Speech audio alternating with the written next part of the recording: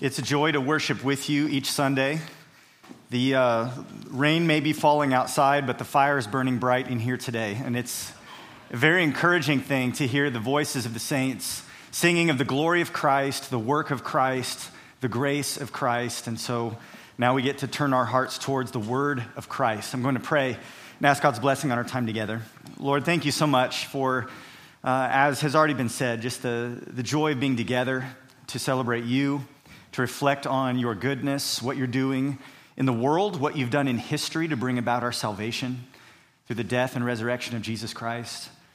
And also, Lord, to give ourselves to what you're doing today, to open ourselves up to what you would do in our own hearts through the ministry of your word. So we pray that you would speak to us now and that we would offer ourselves, as Carrie read from Romans, as a living sacrifice to you. This is our act of worship. We pray you'd be glorified. We ask that you would use us, Lord, for your glory. In Christ's name, amen. Well, we're going to be stepping away from the Gospel of Luke this morning. I'd like to ask you to turn to 2 Corinthians. We'll be in chapter 8 and chapter 9. If you are visiting today, my name is JD. I serve as pastor here along with Stephen Parkin, who will be speaking later. And a little bit of the history of our church is that God has provided for this church in an abundant way. For those of us who are here, who have watched it all take place, it's been really amazing to see how God has not only grown the church numerically, but how he's blessed us financially. A little bit of a spoiler, I'm going to preach about giving today, but it is not because we have a financial need. And it is not because this church does not give faithfully and consistently and sacrificially to the ministry here. So we moved into this building in 2020 and we paid it off like a year and a half later, something like that.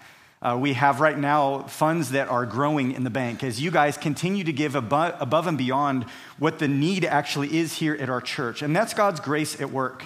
And we recognize as the leaders of this church that this money is really God's money. And so we've been praying, and we've asked you to pray that God would give us wisdom as to the right opportunity to invest this, to spend it in ways that would glorify him. And there's a number of ways that could happen. Perhaps the Lord would have us move into another facility. We fit in here today, but in the fall when the students are back and people are done traveling, it's going to be pretty full in here. And we've thought perhaps the Lord would have us move somewhere to a place that would better accommodate weekly worship at Redemption Hill. We're also eager to continue developing pastoral leaders. We want to send missionaries. We want to fund church plants and all those sorts of things. We're eager to contribute to the ministry of the gospel in other places. And God has provided for us so abundantly that we really feel well positioned to do both of those things. We don't have to pick between building fund and missions fund. God is amply provided for us. But we've recently become aware of a financial opportunity that is outside the walls of our church. It's not something that's here within the ministry of Redemption Hill. And the Lord has laid it on our hearts as pastors and on the hearts of our leadership team, our deacons as well, a desire to give to that need as a church. We believe that this would be something that would glorify God. We think this would be a good work, that would be a good use of the funds that God has entrusted to our stewardship. Now, this opportunity we are going to present to you all this morning, it is something that's different than the budget we've already approved. So according to our church polity, the way that we organize things, we need to present that to you all. And that's something that we will vote on 2 weeks from today. So Pastor Stephen is going to present this need in more detail following the message. So I'm not going to say a lot about it now, except give you the general details, which is that our sending church, Countryside Church in Overland Park, that's where I'm from. That's where I first served as pastor for 5 years. That's the church that sent a team of almost 30 of us here to Lawrence, and they funded our church plant until we were able to be self-sufficient. That church has had a need come up. And it's something that the Lord can provide for in many different ways. And it's not a survival crisis, but we think it's an opportunity, something that we might be able to participate in. And again, Stephen will present that in detail following the message, so that's all I'm going to say for now. But my task now during this portion of our service is to really give a biblical context, to give some biblical principles that might inform how we make decisions like this. So I just want to give a biblical perspective for how we should think through decisions like this as a church. And so the context of 2 Corinthians 8 and 9 seemed appropriate. While obviously there's differences between that historical situation and our current situation, The context of 2 Corinthians 8 and 9 is one of churches giving to other churches. And so while the principles we will talk about today, they do apply to personal individual giving. And so there should be application there. Really, the context is one of corporate giving, of one congregation acting in love and generosity to bless another congregation. So it seemed appropriate that this is a text we should go to. This is a place we should spend some time. And just at the outset, I want to say that no matter what decision we end up landing on as a church, whether we collectively decide, yes, this is something we should do, or no, we should wait and choose to invest these funds in a different way, I think this text has something for all of us today, regardless of that outcome. I'm actually not worried about the outcome or the decision. And maybe you're not a member of our church. You're saying, well, I guess I picked a bad Sunday to visit Redemption Hill because I'm not a member. Or maybe you've been visiting for a while and you're going, well, I haven't joined yet, so I can't really vote. I guess this doesn't apply to me. I would ask you to reconsider. God's word is inspired by God, and it is profitable for doctrine and reproof and correction and instruction in righteousness. That's what Paul tells Timothy. And so I firmly believe this text has rich truth that is meant to feed our souls. So I'm going to invite you to jump in with me and immerse yourself in this passage of Scripture with the prayer that God would speak to us and that we would listen. So we're going to be looking at different portions of chapter 8 and 9 of 2 Corinthians, but I really want to focus on 2 Corinthians 9, 6 through 15. I'm going to read that for us together. After setting up the historical context, after a number of different logistical matters that Paul deals with, he gets to the point. 2 Corinthians 9:6, Paul writes, "The point is this: whoever sows sparingly will also reap sparingly, and whoever sows bountifully will also reap bountifully. Each one must give as he has decided in his heart, not reluctantly or under compulsion, for God loves a cheerful giver. And God is able to make all grace abound to you, so that having all sufficiency in all things at all times, you may abound in every good work. As it is written, he has distributed freely. He has given to the poor. His righteousness endures forever. He who supplies seed to the sower and bread for food will supply and multiply your seed for sowing and increase to the harvest of your righteousness. You will be enriched in every way, to be generous in every way, which through us will produce thanksgiving to God. For the ministry of this service is not only supplying the needs of the saints, but is also overflowing in many thanksgivings to God. By their approval of this service, they will glorify God because of your submission that comes from your confession of the gospel of Christ and the generosity of your contribution for them and for all others, while they long for you and pray for you because of the surpassing grace of God upon you. Thanks be to God for his inexpressible gift." As we read through many of the different letters in the New Testament, what we discover is that there is often this concern that comes up for the needs of the church in Jerusalem. The believers there in Jerusalem in the first century, they faced intense social and economic pressure because of their confession of Christ. Taxation in that region was oppressive. They had to pay Roman taxes and Jewish temple taxes, and it was a difficult place to live. I'm not going to make any jokes about California. Also, there was a famine in 46 AD that also made things very difficult there in their region. So despite the fact that the book of Acts tells us these believers were very generous. They were very quick to sell what they had in order to give and meet the needs in their own community. Despite their generosity and commitment to one another, eventually, as time wore on, the demand became greater than the supply. And so the church there was hurting. The believers in Jerusalem were facing a crisis.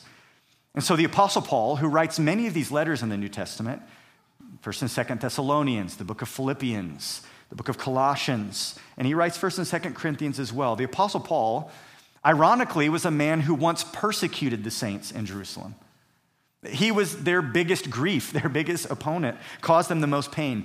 But as God converted him, called him to be an apostle, and launched him into a ministry to the Gentiles, the Apostle Paul becomes the biggest advocate for the believers in Jerusalem. He's the one concerned for them. And as he traveled, he and his co-workers, they labored to raise funds among the Gentile churches. they raised funds to send back to the church at Jerusalem. Not only does this reflect a genuine brotherly love and compassion, but as the early church wrestled with these tensions between Jews and Gentiles, all of this racial turmoil, it's easy to see how Paul might have identified this as an opportunity, that sending this aid from Gentiles to Jews might have helped alleviate some of the suspicion and even strengthen the fellowship between these different churches and different regions. And the church at Corinth was one such place where Paul had been raising funds. Actually, if we go back to 1 Corinthians chapter 16, an earlier letter that Paul wrote, he says in verse 1, "Now concerning the collection for the saints, as I directed the churches of Galatia, so you also are to do. On the first day of every week, each of you is to put something aside and store it up as he may prosper, so that there will be no collecting when I come.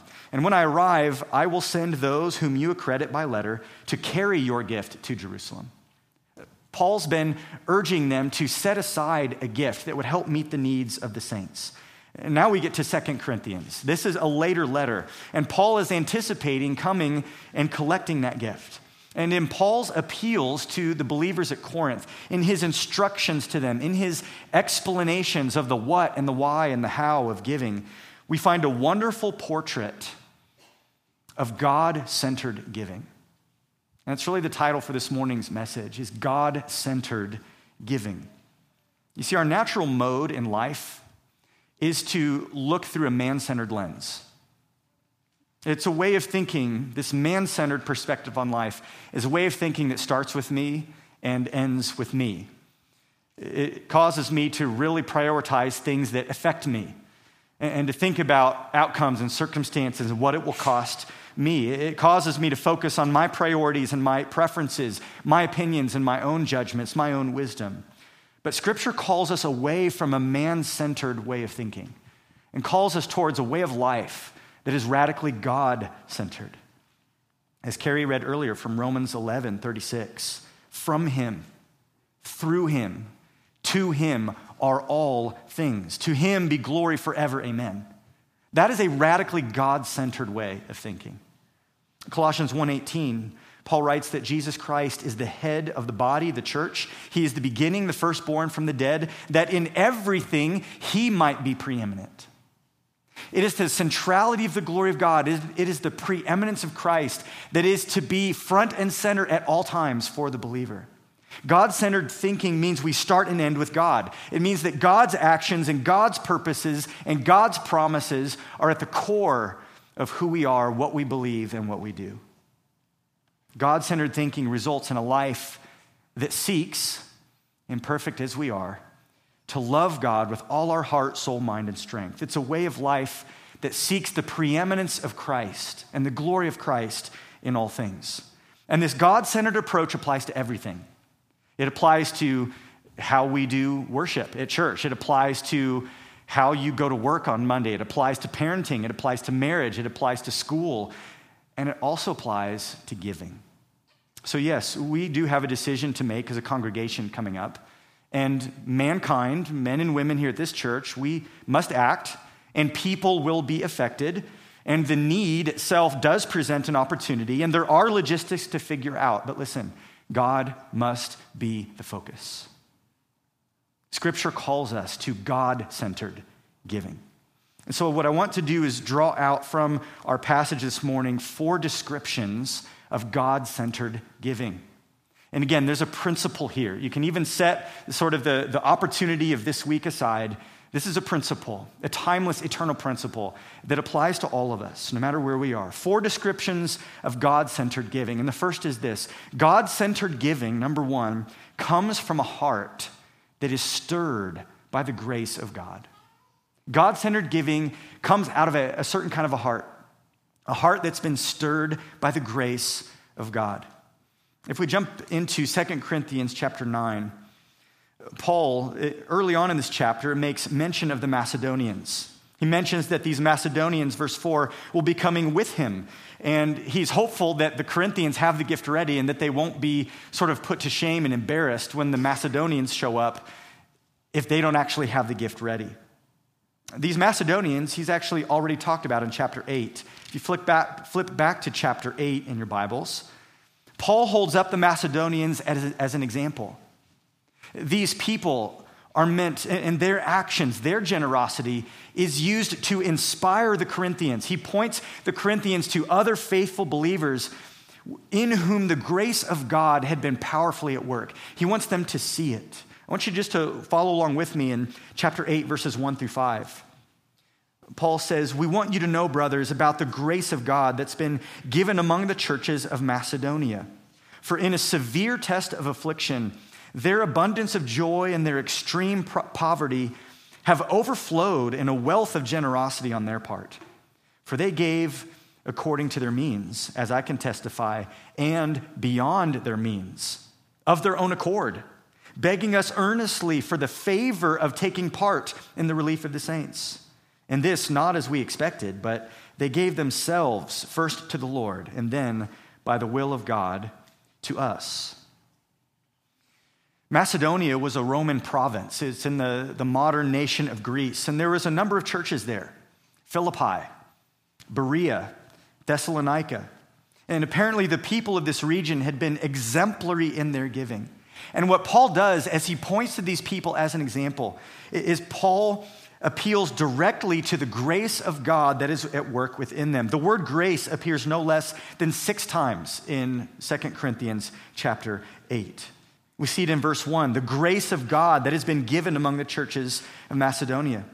We see it in verse 4. He says, begging earnestly for the favor of taking part. The word for favor there is the same root word as the word for grace, the favor of participation. 3 times in verse 6 and verse 7 and verse 19, he refers to their gift as an act of grace.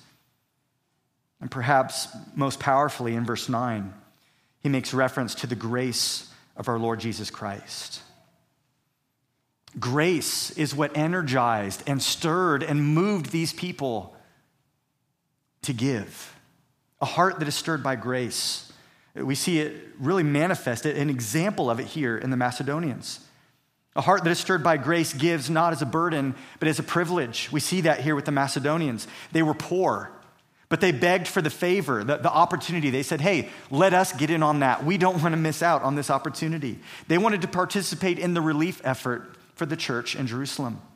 Their circumstances did not dampen their generosity. Although they were afflicted and persecuted, they had joy. Although they were poor, they gave above and beyond their means. How do you explain that? Where does that come from? Paul says that's grace. That is grace at work in them. A heart that is stirred by grace is moved by the sacrifice of Christ. We see this in chapter 9. For you know the grace of our Lord Jesus Christ. It's an amazing thing that he would give himself for us. You see, our giving is really a response to and modeled after the gift that God has given us. 2 Corinthians 8, verse 9, I might have misspoken. You know the grace of our Lord Jesus Christ.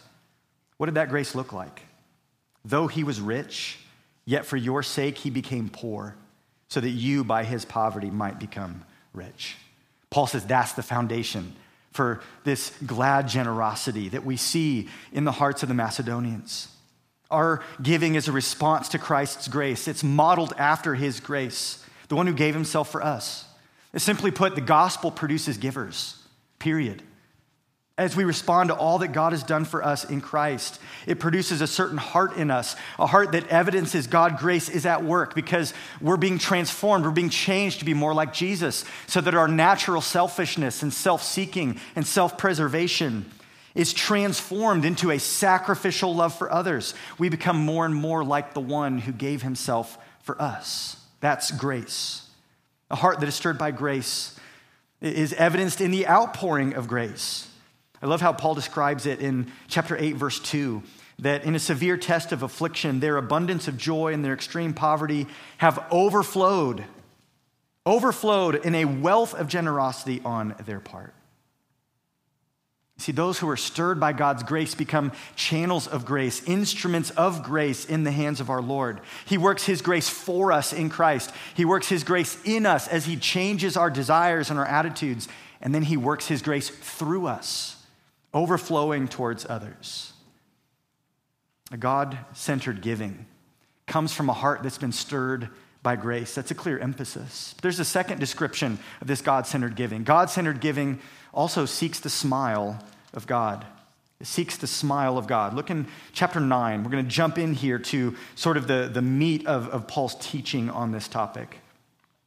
The point is this, verse 6, whoever sows sparingly will also reap sparingly, and whoever sows bountifully will also reap bountifully. Each one must give as he's decided in his heart, not reluctantly or under compulsion. Why? Why? For God loves a cheerful giver. Paul appeals here to the Corinthian church, and he encourages them to jump on board and participate in this relief effort by reminding them that God is pleased by glad generosity. God loves a cheerful giver. And again, the Macedonians are a great example of this cheerful giving. Their generosity overflowed. It wasn't something Paul had to squeeze out of them. It wasn't something that was extracted. It naturally overflowed the bounds of their heart. Their generosity, as we saw in chapter 8, was sacrificial. They gave not just according to their means, but even beyond it. Their generosity was expressed in genuine love for others. See this in chapter 8, verse 8, as Paul urges these Corinthians. He says, I say this not as a command, but to prove by the earnestness of others that your love also is genuine. A genuine kind of love. Generosity is eager and willing. Verse 6 and 7 here. Paul wants us to give as we decided in our hearts, not reluctantly, not under compulsion, but willingly, because God loves a cheerful giver. Now, I'm guessing that if you spent any time at all in the church, if you've spent any time at all studying Scripture, that phrase, God loves a cheerful giver, is probably one you've heard a lot. It's a very well-known statement, and it should be. And we often focus on the attitude that we, as man, must have, that we need to be cheerful, that we need to be voluntary, not reluctant or stingy. And that is important to emphasize, that aspect of this statement. But I actually want to focus in on the last part of Paul's phrase. Ponder this. And not just focusing on what kind of attitude we need to have, but focus on the heart of God. God loves it when his children demonstrate glad generosity. Although we are sinful, although we are imperfect, although we are weak, listen, when God's grace bears fruit in our hearts and it produces a glad generosity, the Lord smiles. That pleases him. And there's a lot of churches, I think there's two kinds of churches. Some churches that never talk about money and some churches that always talk about money. We probably fall into the not talking about it enough category most of the time. But if you've ever heard people trying to raise money for a need, it's interesting the persuasion techniques that people often use. Notice here that Paul does not highlight the suffering of the saints in Jerusalem. He doesn't talk about any specifics, although he could have. He didn't bring any slideshow with starving children and then ask you to give. He didn't even focus on their need. Also, Paul didn't flex his authority as an apostle. In fact, he's like bending over backwards to make sure they know, I'm not commanding you, I want you to do this voluntarily. But he could have. As an apostle of Jesus Christ, he could have stood up and said, if you love Jesus, you will do this. If you recognize my authority as an apostle, then you're going to do this. That's not what he did. He didn't exercise his apostolic authority. He also didn't crunch the numbers and appeal to them on a rational, mathematical basis. He didn't come with a very specific dollar amount and saying, look, your overage this month was this and their shortfall was this, and if you just cut back on 3 coffees a week in 4 months, we can make this. He didn't come to them with that sort of rational appeal. No, how did Paul appeal to them? What was his persuasion technique? He says, God loves a cheerful giver. A God-centered heart gives because it seeks the smile of God. That's the heart of God-centered giving. Paul simply points them to their God and says, this is what pleases him. And this is a powerful motivation for those who love God and have been loved by God. God-centered giving wants nothing more than to bring a smile to the face of our Father. God's children take delight in knowing that our Father is pleased. That's the heart of God-centered giving. It is first of all stirred by grace, but secondly, it seeks the smile of God. There's a third description of God-centered giving. God-centered giving depends on the provision of God. It depends on the provision of God. Look in verses 8 through 11.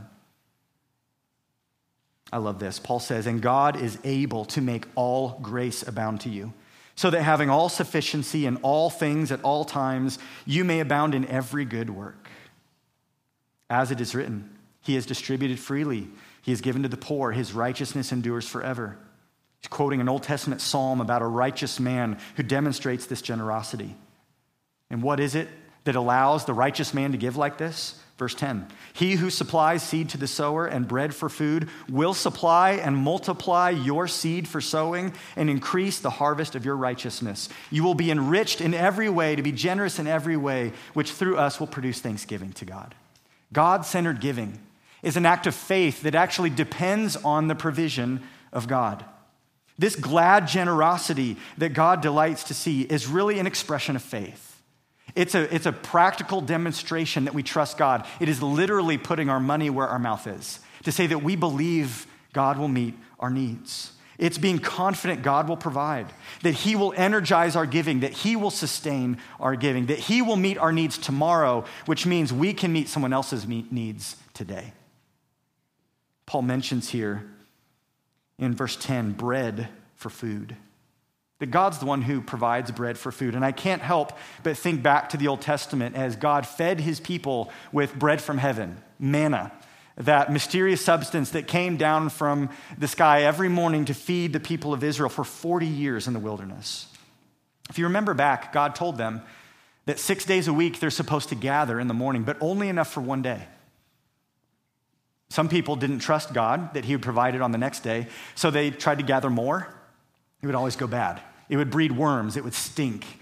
And it was a rebuke to them that they didn't trust that God would provide the next day. But on the sixth day, they're supposed to gather twice as much because there would be no bread on the Sabbath. They were to rest, not go gather food. And this also was an expression of faith, that on this day, God would preserve the manna. It would last instead of stinking like the other days.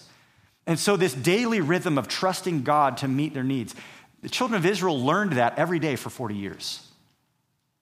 That's important. That must be a lesson that God really wants us to get. If for 40 years he reinforced this, trust me. Trust me each day. Trust me to provide for your needs. Trust me to provide for you today, and trust me to provide for you tomorrow. So Paul writes, "He who supplies seed to the sower and bread for food will supply and multiply your seed for sowing and increase the harvest of your righteousness." This is an expression of faith, depending on God to provide for our needs. You see, apart from faith, there will be no giving. Apart from faith in God, you'll put your faith in something else. Your faith in your own resourcefulness, your faith in your own savings, your faith in your own ability to go out and generate income, your faith in another person or another institution or a government or a retirement plan, whatever it may be. You're going to trust in something. Paul calls us to trust in God. God-centered giving happens when our eyes are focused on God, when our hearts believe in his promises, when our desires are wrapped up with his purposes and desires. That's faith. And there's two things we have to believe. First of all, we have to believe that God is able to provide. You will either say, yes, I believe that, or no, I don't believe that. Is God able to provide? Look in verse 8. This is a word you can circle. And God is able. God is able, and look at what he's able to do. He's able to make all grace abound to you. Both physical grace and providing for what you need, and spiritual grace to give you the faith, to give you the trust, to give you the love for others and the spirit of generosity. God is able to provide all the grace you need. God is able to make all grace abound to you so that having all sufficiency, there will be no lack. You will have enough. So that having all sufficiency in all things, that there's no limits. At all times, there's no exceptions. You may abound in every good work. This is the provision of God. God is able to provide everything we could possibly need for every possible situation at every possible moment, so that we can do the good works that he has appointed for us to do. These good works are his divine will. The things that God delights that we do. He empowers us towards that, enabling us to do everything that he commands. We have to believe that God is able. Secondly, we have to believe that God is faithful. See, some people say, well, I know God can do that, but I'm not convinced that God will. We have to believe that God is faithful to provide. Note the little verb will, or the little modifier will in verse 11. He says, you will be enriched. You will be enriched in every way, to be generous in every way, which through us will produce thanksgiving to God. He says, you will be enriched. Do you get the emphasis here? All sufficiency, all grace, at all times, for everything, for every good work, and God will do this. I don't think Paul could make it any clearer. This is a comprehensive and emphatic declaration of God's perfect provision for his saints. God is able and God is faithful. The question is, will we trust him? Do you trust him? God-centered giving grasps these promises and steps out in faith, giving with glad generosity because of who God is. Because of who God is. You see, giving is not just some robotic duty. It's not like the automatic withdrawal that hits your bank account when your car insurance comes due. No, it is an act of faith. An act of faith that seeks the smile of God. An act of faith that seeks the smile of God because you have been stirred by and compelled by God's grace. See, this kind of giving that pleases God is God-centered in every way. It is from him, through him, and it is also to him. There's one more description of God-centered giving. God-centered giving, number 4, results in worship toward God. Look in verse 11. You will be enriched in every way, to be generous in every way, which through us, get this, will produce thanksgiving to God. That's really what Paul is after. Verse 12, for the ministry of this service is not only supplying the needs to the saints, which is great, but is also overflowing in many thanksgivings to God. By their approval of this service, they will glorify God because of your submission that comes from your confession of the gospel of Christ and the generosity of your contribution for them and for all others, while they long for you and while they pray for you because of the surpassing grace of God upon you. And then Paul actually starts worshiping God. Thanks be to God for his inexpressible gift. Listen, there's a reason that Paul ends up here. This is the end goal. God-centered giving results in worship toward God. This whole process of hearts that are stirred by grace and a heart that seeks the smile of God and a heart that trusts God to provide, the end product is more than just meeting needs. The end product is glory. It is worship. It is praise for God. This is really about worship, and friends, that is why we exist. You and I exist for the glory of God. This is what we were made for. Isaiah 43:7. God says, everyone who is called by my name, whom I created for my glory, whom I formed and made. God made us for his glory. He also saved us for his glory. We see this repetition in Ephesians chapter 1, that he saved us to the praise of his glorious grace.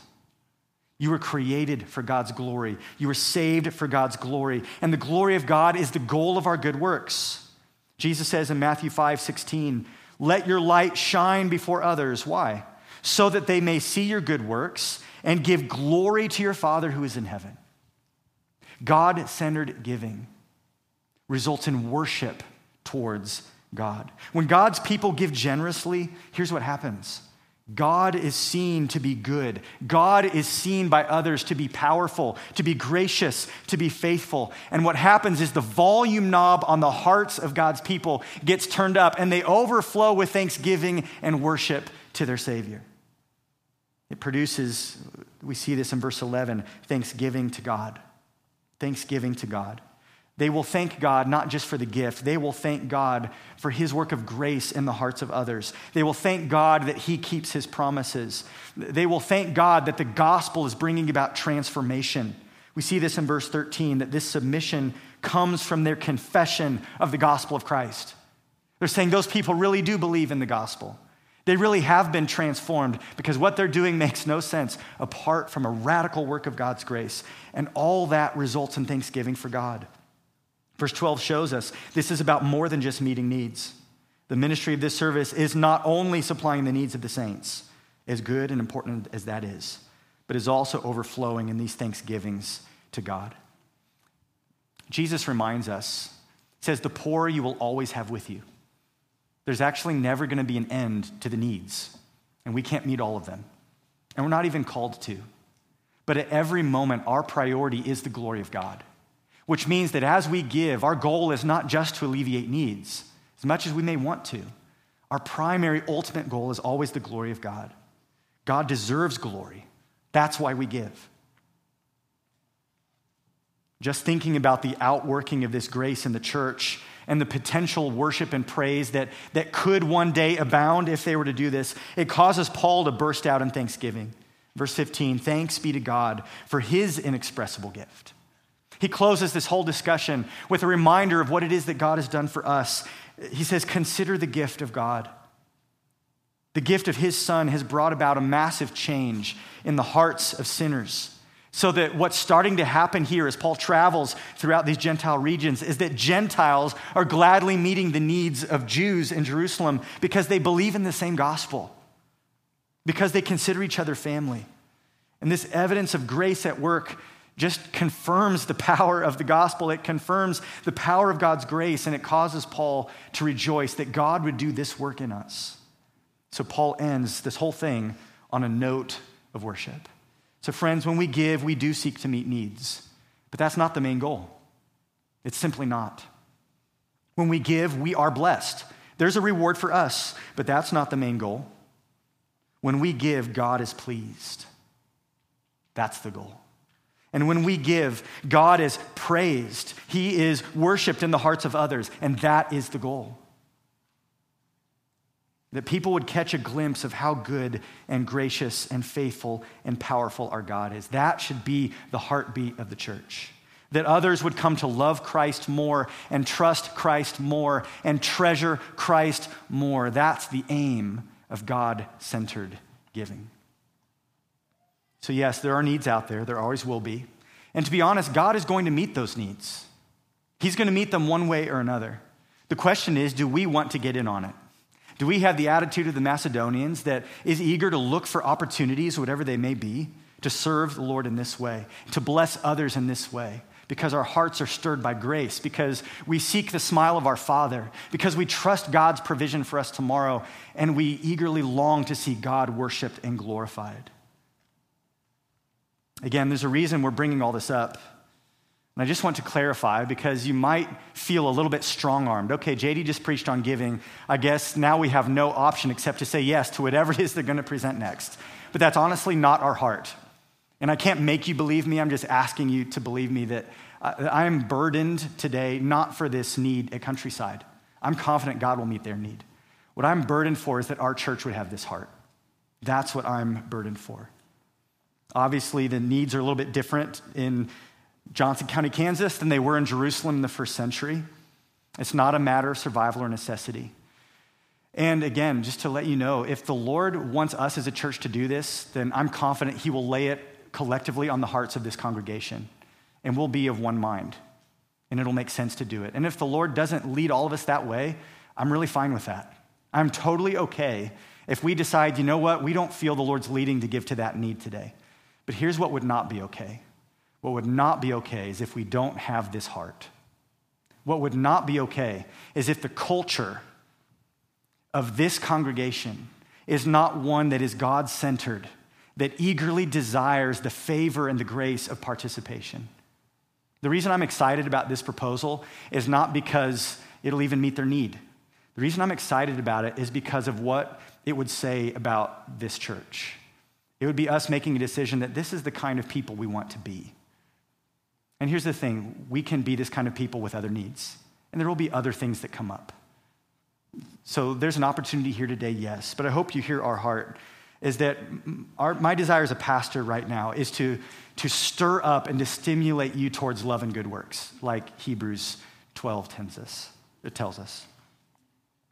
So as those who have received an indescribable gift, I hope that your heart has been stirred by God's grace today, that you would seek the smile of God, trust his provision, and be excited about the possibility, the opportunity to give a gift that might result in many thanksgivings to God. So I'm going to pray, we're going to sing together, and then we'll invite Pastor Stephen to come up. Lord, we do thank you for that indescribable gift of Christ. There's no greater gift you could give than to give us yourself, and that's what you've done. There's nothing more valuable than Christ. You can't put a dollar amount on that. There's no material good in the world.